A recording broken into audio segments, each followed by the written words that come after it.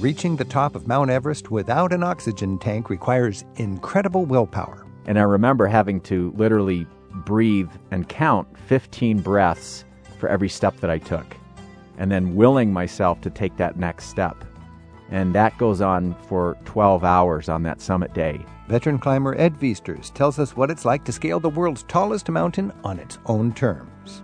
Russ Reimer explains what the planet's disappearing languages have to teach us about the different ways other cultures defined their world.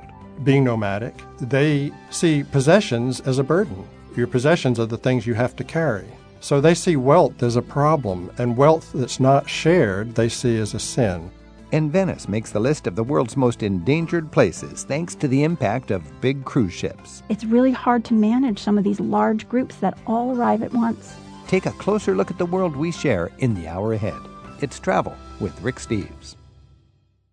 Since the words you speak define how you look at the world, coming up today on Travel with Rick Steves, we'll learn what the world loses every few weeks when, somewhere on Earth, another language dies off.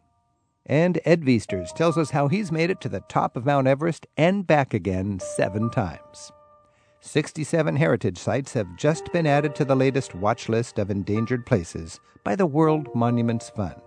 Erica Avrami joins us to explain what this includes. Erica, thanks for joining us. Well, thank you for having me. What is the World Monuments Fund, and what is the World Monuments Fund Watch Program? The World Monuments Fund is an organization that's nearly 50 years old and was established to help promote the preservation of important sites all around the world. The Venice floods back in 1965 were one of the early reasons why WMF became involved in this sort of work. And the World Monuments Watch actually is an advocacy program that we started in 1996. And every 2 years, we publish a list of sites that are endangered or that have some sort of issue that really needs attention.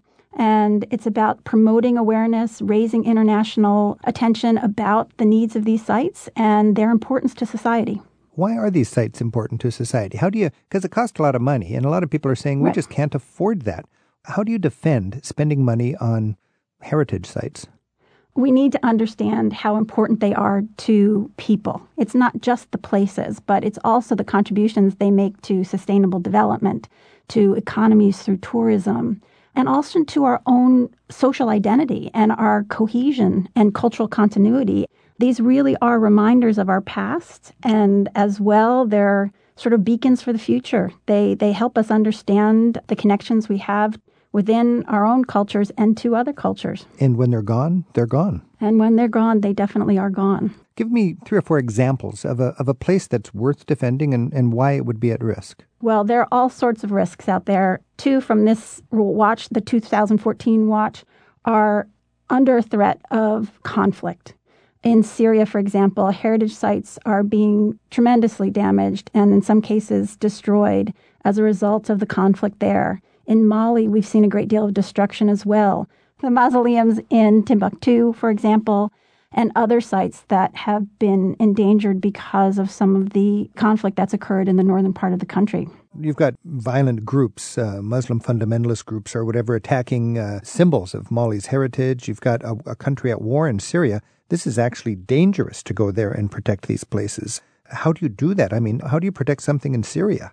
The first thing is advocacy. The first thing is raising awareness. And whether it's through a petition like we've done for Syria or trying to do assessments of the damage that has been done, these are first steps toward long-term recovery. And things that are also endangered from natural disasters, well, also take a long time and take a great deal of sort of steps toward understanding conditions and rectifying the situation. The earthquake sites in eastern Japan, for example, were on the watch in 2012 and again in 2014 because it takes a while to recover from these disasters. The gingerbread houses of Haiti in Port-au-Prince were also on the watch in 2010 and 2012, again, because the effects of that earthquake were so devastating. It takes years to rebuild. Okay, Erica, you've got these precious sites under risk in Japan, in Venice, in Syria, in Haiti. Do you need a local group that's going to spearhead this protection work that you would then advocate for, or do you actually get into the trench and do it yourself? It's a combination of both. The Watch program is really a sort of bottom-up program. We accept nominations from people all around the world. So they come to us with the needs of all sorts of places, and then we use reviewers and a panel of experts to help determine those in which we can affect the best sort of positive change in a 2-year watch cycle. Do you affect the change by supporting groups that are going to protect the site, or do you actually protect the site yourself? Well, we don't own sites, but we do in some cases get very involved in projects. So we often partner with a local organization. But at the end of the day, long-term stewardship is really up to the local organizations that have the care and management of these sites in their hands. I would think an endangered site would have a much better chance of surviving whatever threatens it if it has a local organization that recognizes the importance of that you could then empower. Absolutely. How does tourism impact sites of importance to our different cultures' heritage, good and bad? Tourism is definitely a double-edged sword. I think that we can see very positive effects of tourism. Route 66, our infamous Mother Road here in the United States, was on the watch in 2008. And World Monuments Fund helped to support the development of an economic impact study that looked at the extremely positive effects of heritage tourism all along Route 66, creating jobs, helping local economies, all the way up to the national economy. So it really has a very good effect. And in fact, we're about to host an event to look into how we can better capitalize on those opportunities for tourism. But at the same time, you can see other places where tourism that's not properly managed is actually deteriorating the asset, the thing that's really important and why people want to go there. Venice, for example, which is on the 2014 watch, is there because we're trying to raise awareness about the impacts of cruise tourism in Venice. Now, how does cruise tourism impact Venice in a negative or concerning way?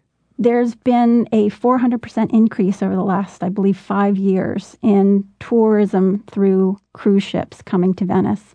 And during the peak season, there can be 20,000 tourists debarking from these mega cruise ships, which are now going into the Giudecca Canal. And so that kind of influx of people into these delicate heritage areas not only is damaging from the perspective of preserving these places, but it also highly impacts the quality of life for the people in the community. In many of these historic ports where cruise tourism is taking hold, there is very strong local activism on the part of residents against the cruise tourism. Against it, because in fact, a lot of the economic benefits don't go into the local community. A lot stay actually within the cruise industry. People like to eat on the boat because it's an all-inclusive package. And so their spending on land is actually pretty limited. And it's really hard to manage some of these large groups that all arrive at once. Erica Avrami is director of the World Monuments Fund's Biennial Watch List, and she's with us on Travel with Rick Steves to describe some of the latest additions to their Endangered Places listings. The full list is on the WMF.org website. Erica, I was just in Palestine, and I was at the Viestur Biblical Terraces. These are terraces that were cut 2,000 years ago, and I heard from local people that the wall that's being built is threatening these precious 2,000-year-old terraces that are so integral to the people's identity there, the indigenous culture. And now I see that the World Monuments Fund is also aware of the challenges of the Viestur Biblical Terraces outside of Bethlehem. Talk about how political destruction can actually be an issue with your work. It's often an issue because heritage is all about identity. And some people see themselves and their communities and their societies in one way, and others see them in another way. The Bamyan Buddhas in Afghanistan are a perfect example of that sort of struggle in terms of cultural identity. In the case of the Viestur irrigated terraces, it's such a fascinating cultural landscape that's still being worked. I mean, it's still an active agricultural landscape. And the folks who nominated this to the World Monuments Watch in 2014 came from both Israel as well as the Palestinian territory. So it was really a joint nomination saying, listen, we don't want to get involved in the political side of this. This just can't happen. This is such an important landscape and aspect of our heritage, and the wall will essentially destroy much of what has been built over centuries. That is so exciting that you're aware of the reality that you really can't pick sides in a political squabble, but you can find people on both sides of the issue that recognize that this is an issue that transcends the immediate political discussion, and we've just got to do something so it doesn't destroy something important to our heritage. Yes, yes. In Singapore, for example, Bukit Brown, which is a famous cemetery and a fabulous green space in the middle of very highly developed and densely developed Singapore. It's the largest Chinese cemetery outside of China. The government has a great deal of foresight to be looking at ways to accommodate a growing population, ensuring that there are good transportation routes as well as housing. But part of what's happened is this unbelievably fantastic landscape and historic graveyard is now being partially destroyed in order to accommodate a major thoroughfare and in the future housing. So it's really about balancing that history and that identity and the quality of life for people who use Bukit Brown as a recreational space because it's an open green space against the other needs of society in terms of housing or transportation. It's often a very difficult set of decisions that have to be made. And what World Monuments Fund tries to do is really advocate on the side of heritage to say, sometimes you can blend these two agendas effectively. It's not always an oppositional situation. Erica, when you look back, what are some of the losses that we've experienced, and or what are some of the gains that the World Monuments Fund has had, some triumphs that inspire you in your work and make your work both necessary and gratifying? We've had some real losses. We've lost a number of particularly modern buildings. The Phyllis Wheatley School in New Orleans, for example, which was a fabulous mid-century modern school structure, was demolished. And we've had other modern sites in the UK, for example. We were able to help save the Preston Bus Station, which was on the watch in 2012. But another brutalist site, brutalist architecture, is often very undervalued. The Birmingham Library is unfortunately still slated for demolition. So we have a mix of wins and losses, but I think in the end, the most gratifying aspect of the work is really the way in which the watch helps to re-engage people and the places of their past. And when you see younger generations understanding their history and their culture through a different lens and being able to experience that in an actual place, be it a building or an archaeological site, I think that's really the most rewarding aspect of the work. I love that, the whole idea of the value of raising awareness among young people for sites that are important for their heritage, so their children will have something to know from where they came. I'm Rick Steves. This is Travel with Rick Steves. We've been speaking with Erica Avrami and her work at the World Monuments Fund. To learn more about her work and what the World Monuments Fund is up to, you can go to their website, wmf.org. Erica, thanks so much and best wishes with your work. Thank you.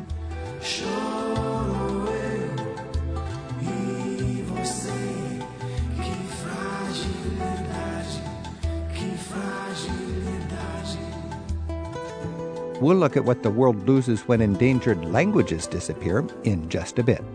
Up next on Travel with Rick Steves, mountaineering legend Ed Viesturs takes us up to the top of Mount Everest. Travel with Rick Steves is made possible in part by the European Union delegation to the USA.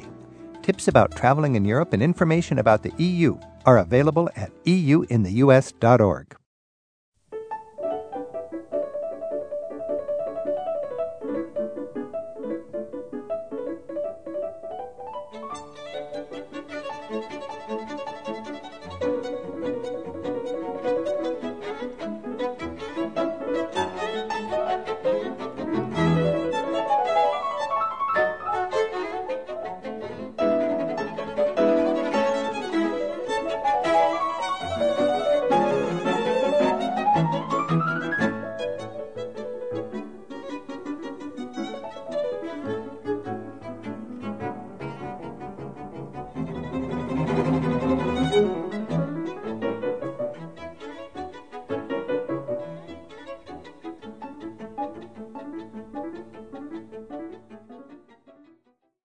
Being what people call a living legend takes on a whole new meaning when you routinely put your life at risk to climb the world's tallest mountains.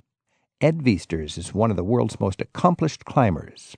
In 2005, he became one of the few to have reached the top of the world's 14 tallest mountains, and he does it without using supplemental oxygen. Ed has received major awards from National Geographic, the Explorers Club, and the American Alpine Club. You can see him as a featured climber in the 1998 IMAX film Everest.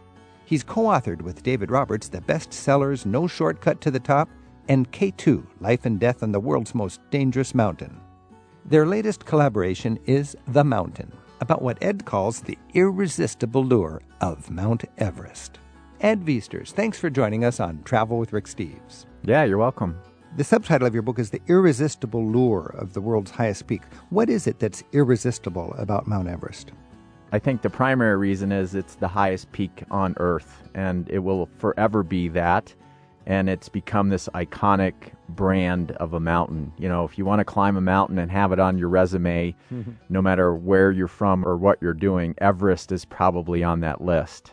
I selected it to talk about because I spent 11 expeditions there. I've been on the summit 7 times, and I was able to live my dream there when I first climbed it without the use of supplemental oxygen. You've stood on the top of Mount Everest 7 times. Take us just on one of those ascents. I mean, I imagine each one had its own story. Describe your most memorable final ascent, the last couple hundred yards. Probably the most memorable for me was the first time I actually got to the top, and that was in the spring of 1990. And you're on this expedition for literally 12 weeks, and it's the last day that you know is going to be the hardest by far, especially when you're not using supplemental oxygen. And, you know, above 28,000 feet, the higher you go, the slower you go, simply because of the lack of oxygen. And I remember having to literally breathe and count 15 breaths for every step that I took, and then willing myself to take that next step. And that goes on for 12 hours on that summit day. So there's a lot of moments during that day, you know, 8 or 10 hours into that day, where you start to question, why do I want to be doing this right now? This is difficult. It's somewhat painful. I'm suffering. And then you got to kind of internalize that and turn it into a positive and say, you know, if I do push through this and get to the top, it will feel amazing. And it is amazing once you take those last staggering steps to the top and you're on the highest point on Earth. You take 15 breaths for each step on that last segment? Correct. And, you know, the slower you go, the higher you are. And, Right. and it's just, it's mind over matter, basically. You have to be willing to keep pushing and pushing and pushing. Now, Ed, when you stand on the top of Mount Everest, I would imagine it's frustrating because you can't just relax and celebrate it. You're immediately thinking about getting down. What do you do on top? How long can you stay there? What does it feel like? It's this amazing moment of elation, and you have this great feeling that, wow, now I don't have to go up anymore. I finally get to start going down. But time goes very quickly up there. If the weather's nice and if it's early enough, I've spent as long as an hour up there. But it goes by in a flash because you're taking in the view, you're absorbing the moment, you're taking some pictures, and you're correct. You are happy, you are excited, but you aren't quite relaxed because you know you've only done half the climb. And that's something I always try to remember, that getting down is the primary goal, and you have to budget resources, time, energy, and planning to make sure you get down. Once you're at the bottom, that's when you celebrate. So a lot of people have climbed Mount Everest, and you've done it 7 times. Do climbers have fun at the summit, or is it all business? It's a little bit of everything. I mean, the business part of it, you know, obviously if you need to take some photos, if you've got sponsors that are relying on you taking a flag up there, that's the business end of it. But the fun part is just taking in the view. You know, you do a 360. There's no other mountain higher than you. You're looking down on a sea of mountains. And that's the moment that you try to memorize because you think, wow, I'll never be here again. Are you above the weather? Quite typically, hopefully you're above any type of weather. You know, you're looking down on a sea of clouds. In the later part of the day, obviously, is in any mountain range in the world, weather starts to build in the afternoons. And sometimes you're actually in the clouds on the summit. One of my favorite photos in your book is the one of Dougal Haston and Doug Scott. It was called Late in the Day, Ascending 1975, and they survived the highest bivouac ever attempted. I had a sense that they were pushing the limit there, and they were going to get to the top, but because of that, they had to sleep higher than what would be normal. What was the story with that?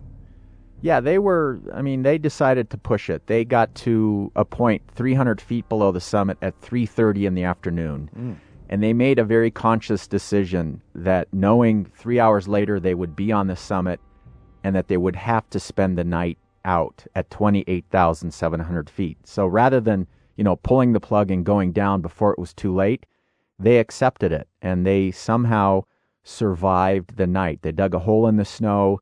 They kept slapping each other in the back. They had conversations with their toes. I mean, they were hallucinating a little bit, but they were so strong and so motivated that they came away unscathed.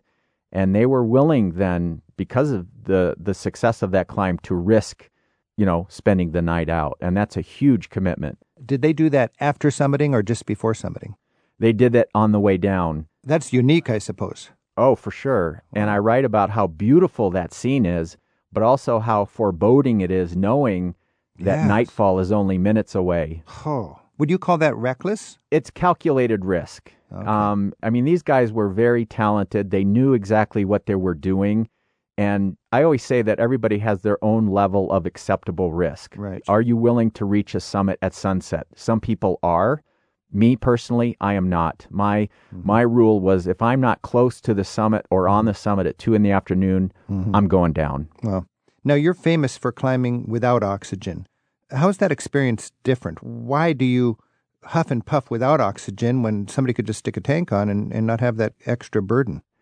For me, I wanted the challenge, and I thought if I was going to go to a mountain that's 29,000 feet, I didn't want to pull it down to my level. I wanted to experience it at its level. And for me, that meant choosing not to use supplemental oxygen. Right. I also thought it would be more interesting, less cumbersome, and also, in the end, safer. I wasn't relying on a life support system that could potentially fail. And I've seen people high on Everest, their system fails, they run out of oxygen, and it's literally like pulling a plug, and then you're out of luck. Wow. I'm Rick Steves. This is Travel with Rick Steves. We're speaking with Ed Viesturs, and Ed's book, his latest book, is The Mountain, My Time on Everest, the irresistible lure of the world's highest peak. Ed's other books are No Shortcuts to the Top, K2, Life and Death on the World's Most Dangerous Mountain, and The Will to Climb. Ed, I understand there's a lot of different routes up Mount Everest. Is one of them for the relative, not rookies, but the easiest, and is one considered like almost impossible? Yeah, there's a lot of different variations to get to the top of Everest. The normal, or what we call the easiest way up, is via the South Col or the Nepal side. That was the route that was pioneered in 1953 by Hillary and Norgay. And it is objectively the easiest and simplest way. People talk about amateurs on Everest or rookies, but, by and large, most of the people that are there are highly experienced amateur climbers. They've spent their whole lives climbing other mountains, and then they decide, well, I'm going to try to climb Everest. The hardest routes on Everest tend to be on the other side, the east face, which is very steep, but also very objectively dangerous. And there's only been 1 or 2 ascents on that side of the mountain. In your book, you really respect the Sherpas. You call them the true heroes of Everest. In fact, you dedicate your book to the Sherpas. Tell us about the Sherpas. Oh, they're wonderfully amazing people. They migrated from Tibet several hundred years ago into Nepal over the mountains, and they've kind of settled in the higher elevations of Nepal, 12, 13, 14,000 feet. So physiologically, they've been very adapted to working at altitude. And from the time that they're kids, going from village to village, there's no roads. They have to walk, and whatever you have with you, you've got to carry on your back. So they're very accustomed already to carrying loads.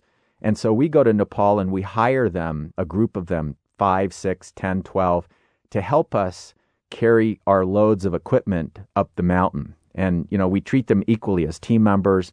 They're paid well, they get bonuses, and we integrate them into our expedition team, and we become friends with them. You take people up there for hire.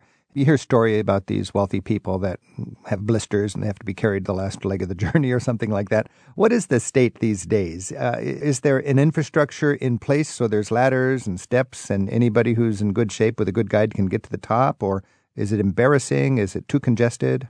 Well, it's congested because it's very popular and there's a lot of people out doing adventure. That's why it's congested. There's kind of a misconception that, yes, you're paying a lot of money, $50,000, $60,000, $70,000 to be a client on one of these climbs, but it doesn't mean you have a ticket to the top. You have to be competent. You have to have skill. You have to be strong enough to climb to the top of Everest. And it's the job of the guides to do the logistics, to make the decisions. And if there's any point along the way that you, as the client, aren't performing, it's our jobs as guides to say, you know what, I think you've reached your high point. Wow. So, in the general public, you hear about rich and wealthy people going to the top and getting pulled and getting carried. It simply doesn't happen. The mountain dictates who gets to the top, not the guides. Okay, and you're hired, or a mountaineer would be hired, and it's expensive, and these people have put $40,000, $50,000 into it. They have to go with the guide's advice. If they say, this is as high as you're going to go, I don't care what you paid, you can't pay more, you're not going to the top. Right. As guides, you can imagine the pressure we have. The more somebody is investing, that can tend to trickle into your decision making. And that's what happens a lot on Everest. There's a lot of pressure on these guides with 6 or 8 of these clients that are paying a lot of money to make decisions based on success rather than safety. And that shouldn't come into play. I've always said, whether I'm guiding on Rainier or Mount McKinley or Everest, the rules have to be the same. And if anything, stricter on Everest. I would think that would be a very strong precondition for this whole thing is, I'm the boss, I'm the guide, safety is fundamental. Sure. When people sign up with me, I lay out the ground rules. Right. I say, here's the deal. Here's how it's going to work. And if you don't agree, don't come with me. I don't want your money. Ed Viesturs is our guide on Travel with Rick Steves, telling us about his expeditions to the top of Mount Everest, which he details in his latest book, The Mountain. You can find out more about Ed's climbs on his website. It's edviesturs.com, spelled Viesturs. Ed, is there a lot of infrastructure that's in place that just stays there when you're climbing the south route up Everest? Well, the infrastructure that's there is what we put in every time we go. There's the icefall, which is the first part of the climb right from base camp. It's this jumbled area of ice blocks and crevasses, and to negotiate a pathway through there, we bring ladders and we make bridges and we climb very steep faces with these ladders. We have to carry equipment onto the mountain, the tents, the ropes, the anchors. But do those ladders and things, do they stay there for the next year? No, they stay for the duration of the expedition, which could be 8 or 10 weeks. And at the end of the expedition, we bring everything off. If you left a ladder in the icefall, that icefall is going to move in the next 2 or 3 months, and those ladders are going to get crunched and destroyed. Ed, you've attempted 11 times. You've got to the summit 7 times. Tell us about the 4 times. Do you feel defeated when you don't get to the top? It must feel a little deflating. Well, it is deflating, but I don't feel defeated. The 4 times that I did not get to the top, it wasn't based on my lack of motivation or ability. It's always been because of conditions beyond my control, and I'm willing to accept that. We call it listening to the mountain. No matter how ambitious you are, how motivated you want to be, at some point, sometimes on these mountains, the conditions are simply too dangerous, whether it's weather or avalanche, where you have to know it's time to turn around. And it was actually on my first expedition to Everest that I turned around 300 feet from the summit. Whoa, you could taste the summit. You could see the summit. Oh. Conditions were worsening. The weather was coming in, and my partner and I, we said, you know what? We could get to the top no matter what, but we're not going to survive the descent. And I've always said climbing has to be a round trip.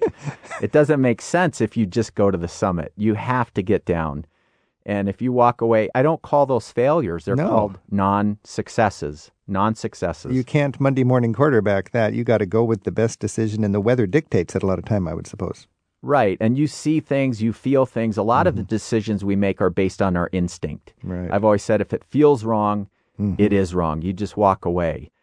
There's a mentality up there that if 40 people are going on a certain day, no matter what, you kind of want to get swept along into that group think. And I've always felt, no, it's better to make your own decision and let people go one way. And if you feel like going the other way, you turn around and go down. Well, that's the mark of a good leader on the mountain, I would suppose. How is climbing Everest a personal triumph, and how is it a matter of teamwork? It's both. I mean, you have to be, as an individual, you have to be ready to go. You've got to be highly trained. You've got to be physically fit, mentally motivated. And as part of a team, you have to contribute to that team. I learned so much about teamwork climbing mountains. Early on, I was invited to go on expeditions, and I was one of 8. And knowing that maybe only 1 or 2 of us would eventually get to the summit, but we all worked together, helping to carry loads of equipment, helping to establish the camps, knowing that our contribution was a contribution to the success of the team itself. Well, haven't you actually given motivational talks at corporations on teamwork? Yeah, I do a lot of speaking. I mean, businesses and corporations, they love the mountain as a metaphor, the teamwork, the risk management in the financial world is the big metaphor, the leadership decisions, making hard decisions, letting the team provide input, but ultimately the leader has to make the final decision. So all those things that we do in the mountains, people can use those same ideas in business as well. Good, strong parallels. Now, you summited, your last summit, you were, nearly 50 years old. You're 54 now. Is it remarkable for a 50-year-old person to get to the summit? What does it mean now for you at 54 as a mountaineer? For me, when I climbed my last time on Everest, I was just shy of 50. And it wasn't that big of a deal for me. I'd been doing it, for the last 30 years, and my body was still fit. I was still ready to do it, and I could probably still do it today. I think for the average 50-year-old, if you've not been physically fit your whole life, if you haven't been climbing, it might be a harder concept to climb Everest. But for somebody like me that's been doing it my whole life, it wasn't really all that bad. We've been speaking with Ed Viesturs. His book, The Mountain, My Time on Everest, The Irresistible Lure of the World's Highest Peak. And people can learn about Ed Viesturs' climbs and his adventures at edviesturs.com, EDVIESTURS.com. Ed, talking to you is such an inspiration. What inspiration do you get standing on top of the world's highest mountain? The fact that I chose a path in my life and I chose to do something rather difficult and I never gave up. I can truly say, and I talk about this in my books, that I have lived my dreams. I grew up in Illinois, of all places, and as a kid, dreamed of climbing Everest. And I took all those steps necessary. I learned, I met the right people, I was patient enough, I listened to the mountain, and I think in the end, based on my patience and humility, that the mountain allowed me to climb to its summit. Life lessons from the top of Mount Everest. Ed Viesturs, thanks so much. You're welcome.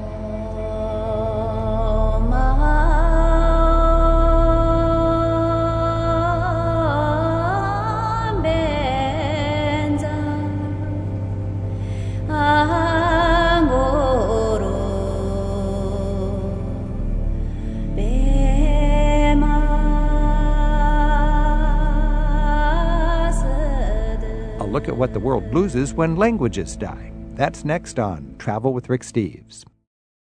Experts figure there are nearly 7,000 different languages on this planet. But every month, that number gets a little smaller. Russ Reimer's been investigating just what the world loses as minority languages become endangered and eventually disappear. He's contributed to the Vanishing Voices series at National Geographic, and the Overseas Press Club selected his writing on this topic as the best magazine reporting from abroad in 2013. Russ, thanks for joining us. Thank you, Rick. Now, you studied a little language in Siberia, one in India, and one in Mexico. Tell us why you took this on, and basically, what's the state of big languages and little languages on this planet now? Languages have long fascinated me, and I've written about them previously for The New Yorker. And so National Geographic called me when they were wanting to do a story about the plight of endangered languages, of which there are very many. There are 7,000 languages in the world. Among, 7 billion people, that sounds like everybody would have a fair share of speakers. But in fact, the largest several languages dominate, and there are a whole slew of languages that have just a handful of speakers, maybe several thousand, maybe only a dozen, maybe only one. Wow. We were interested in finding some languages among those enormous variety of languages that are endangered that would demonstrate the plight of these languages worldwide. Now, why does it matter? I mean, the gist of your article is these are precious and they need to be respected. It seems to me it'd be more efficient if all these little languages just chucked it in and just spoke English. It's on the computer. It's efficient. And that's a widely held opinion. I talk to people who say, well, it's a problem that we have this enormous variety of languages. If everybody spoke the same language, then everybody would be on a level playing field, and technology would be so much easier, and learning would be easier to format. It would be a much more efficient world. The other opinion is that there is a tremendous value hidden inside these individual languages. The diversity of languages is somewhat akin to biodiversity, and we're used to the concept that biodiversity hides many hidden treasures. We're used to the idea that there may be a tree in the Amazon that's undiscovered, but once discovered may offer enormous medicinal qualities, for instance. Languages are analogous, and as linguists uncover more of these languages, because they are by no means all discovered, and as they actually work to ferret out their secrets, they're providing lots of valuable information on several levels. One of those levels is just cultural. It tells us a lot about the variety of cultures in the world and what's arbitrary and what's universal among all of the world's cultures. And then what did you learn? You were in Siberia, India, and Mexico. Did your study bear that out? What's an example of how the presence of these small languages enriches us from a cultural point of view? Well, to pick an example, when I was in Kyzyl, which is the capital city of Tuva, which is a Russian republic, down on the Mongolian border near Kyrgyzstan. It's a discrete state, but it's very removed, and its language is remarkable for staging something of a comeback now. It's off an endangered list and doing fairly well. But the things that are natural in Tuvan life that are expressed in their language, I found remarkable. For instance, Tuvans never speak of the future being ahead of them. They see the future as being behind them. They would never say, I'm looking forward to the day after tomorrow. They would say, I'm looking forward to yesterday. And this seems to be very strange to our Western ears, but our way of thinking sounds strange to them. They reason that if the future were ahead of you, you could see it, it would be in plain view. But the past is what's in plain view, so that must be what's ahead of you. Yeah. This is just a small linguistic concept, but it changed my appreciation of the way I go through the world, changed my appreciation of English. I guess you can pick up from other languages, they have more focus on different dimensions of life than we would have. I remember reading in your article, you talked about, I believe in Tuvan, there's 50 different words for family relations, much more than what we would have.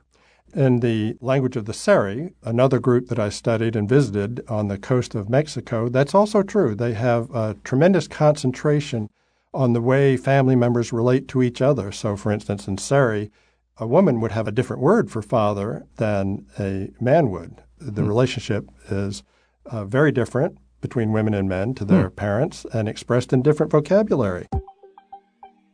I'm Rick Steves. This is Travel with Rick Steves. We're talking with Russ Reimer, and we're talking about vanishing voices and dying languages. Russ has written an article for National Geographic magazine called Vanishing Voices, and it's amazing to think that there's 7,000 languages on this planet, but half of those languages are spoken by only 8 million people. There's a lot of small languages, and they can be small and vibrant, and we can learn from these languages different ways to appreciate different dimensions of cultures.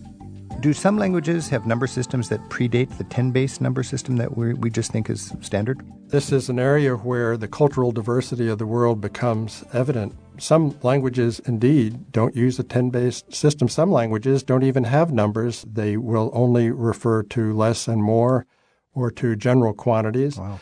Others may have an even more elaborate set of systems than our 10-base system. But a number is not the only thing that we just take for granted that languages demonstrate the diversity of. Color is another tremendous variable within languages, and languages don't always have the same number of colors. The Aka language did not have a word for yellow, even though yellow was a prized color in jewelry. The yellow beads of the Taja necklace was very prized. But if you asked them what color it was, they would answer with the same word they used for red. And that's not so uncommon. The way we separate colors visually, that we think is very much set in stone, varies from language to language quite a bit. I suppose it's ethnocentric just to think that why shouldn't people just use the same language so we don't have to have multilingual signs and so on? These are beautiful cultures that are not basing happiness and success and fulfillment on our values necessarily, and they have languages that fit their cultures that have evolved for thousands of years. Absolutely. The Seri, or Konkayak, is their other word for themselves. It's a tribe that is based in the Sonoran Desert right on the edge of the Gulf of California in that northwest section of Mexico. It's very remote, and because they've had an antagonistic relationship for hundreds of years with the majority Spanish culture, it's very culturally removed also. Mm-hmm. But their language reflects some of what you're talking about also. They, for instance, being nomadic, see possessions as a burden. Your possessions are the things you have to carry. So they see wealth as a problem, and wealth that's not shared they see as a sin. So they have a phrase. They had some just lovely phrases, but one of them was that the day the Seri become rich, they will cease to exist. Wow, I'm writing that down. Wealth not shared is a sin, and that would be embedded in their way of thinking, and it's just how the kids learn their language. When a Seri tribesman dies, traditionally, they would be buried with everything that they own, which would amount to a few bowls. So actually language was the only inherited object in a Seri family. Stories and tales, the verbal legacy, was the only inheritance. This is like a whole new light on cultural diversity. Russ, we're talking about these small languages. Is there a level at which a language is not sustainable and becomes terminally ill? Does it have to have a written language? Does it have to have media or a newspaper or a university? Or how do you measure the health of a language and predict its future? Well, of course, not having a newspaper and a TV station and a currency means you're at the mercy of the languages that do have those things, because they are going to be the languages where commerce is done in the world and the languages that have to be spoken if you want to trade. So a small language that doesn't have a media and a newspaper and university, it may be healthy, but it'll be apart from the modern world and, in a Western sense, losing out on all the modern prosperity. And to that degree, speakers of small languages have to also speak a larger language if they want to engage with the larger world. Well, now that kind of takes us to Europe, because I know in the last generation the small languages of Europe have made a remarkable comeback. But I think most of those people also speak German or Spanish or English to have an outreach to the rest of the world. True. Many languages like the Tuvan language are making comebacks.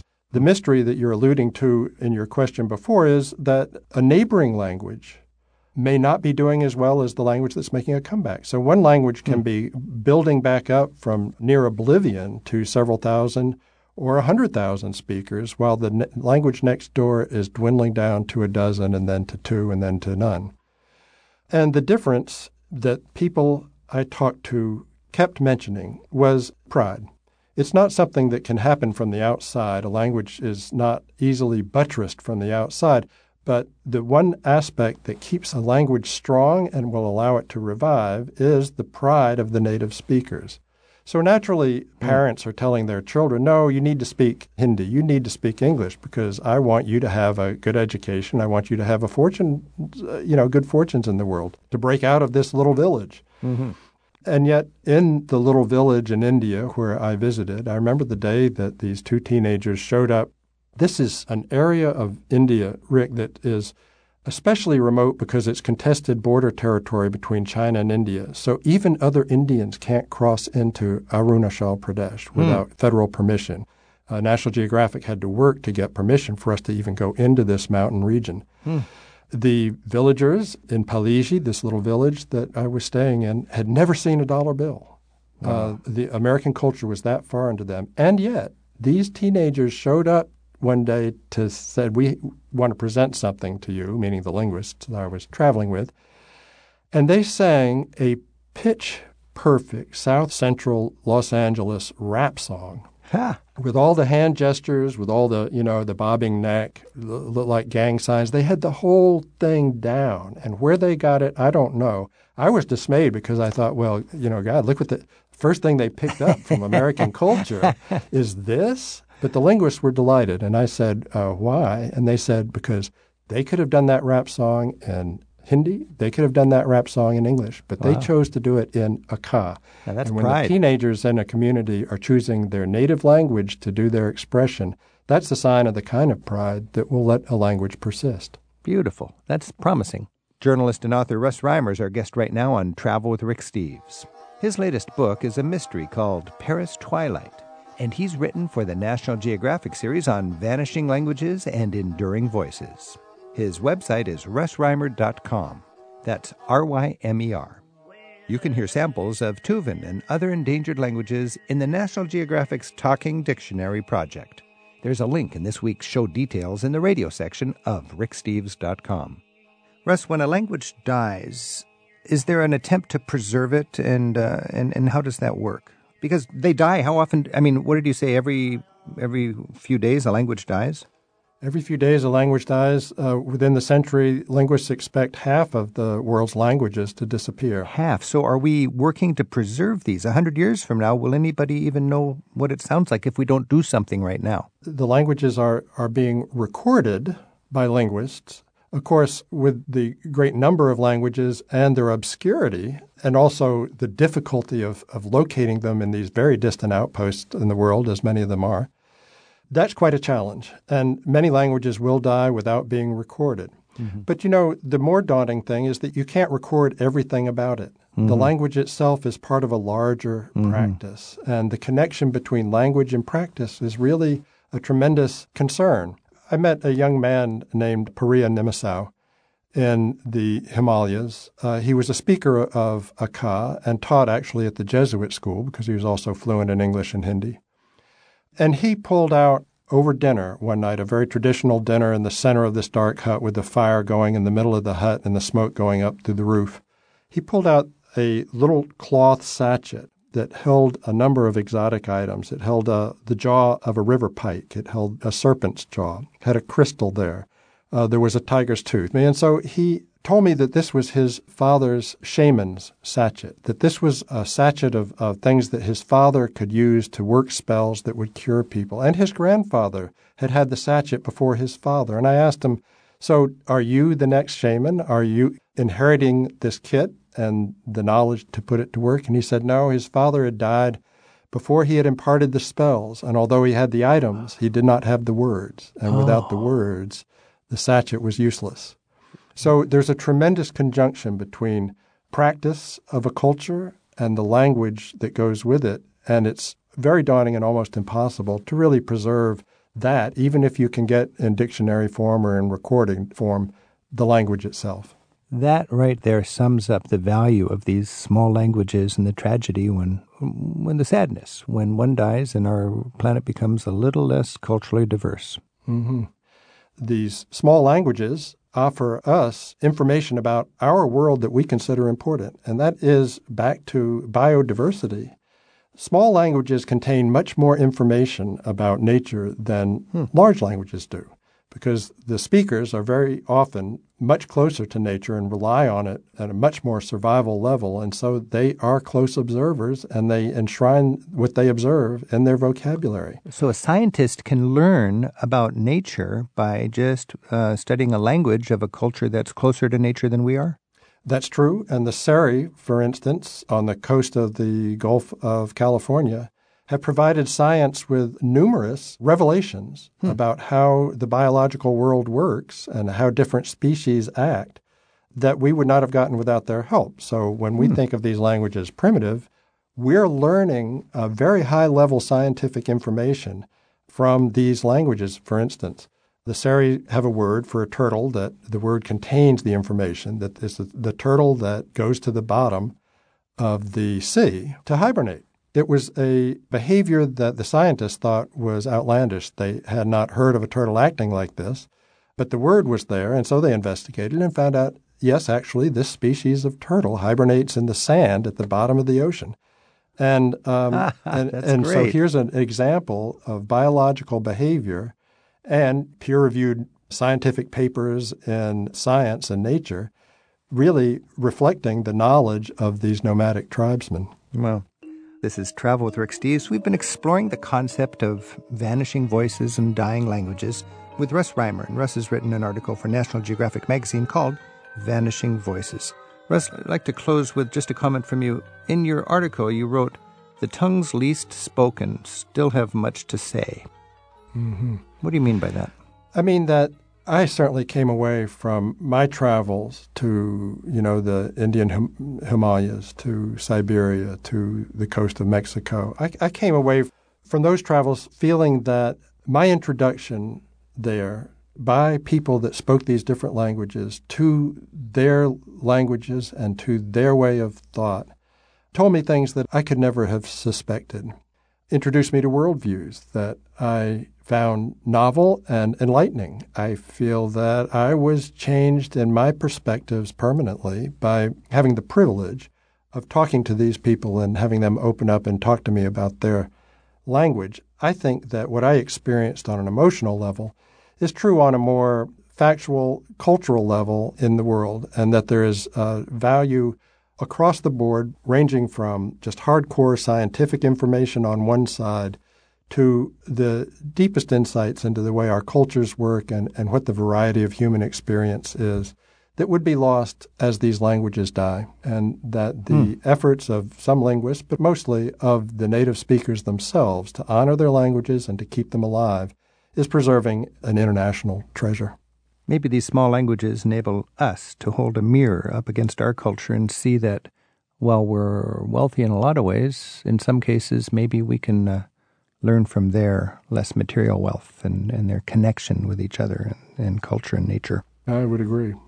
Russ Reimer, thanks so much for your work, and it's been fascinating to think about all those little languages struggling and thriving and adding to cultures on this fascinating planet of ours. Best wishes. Great. Thank you, Rip.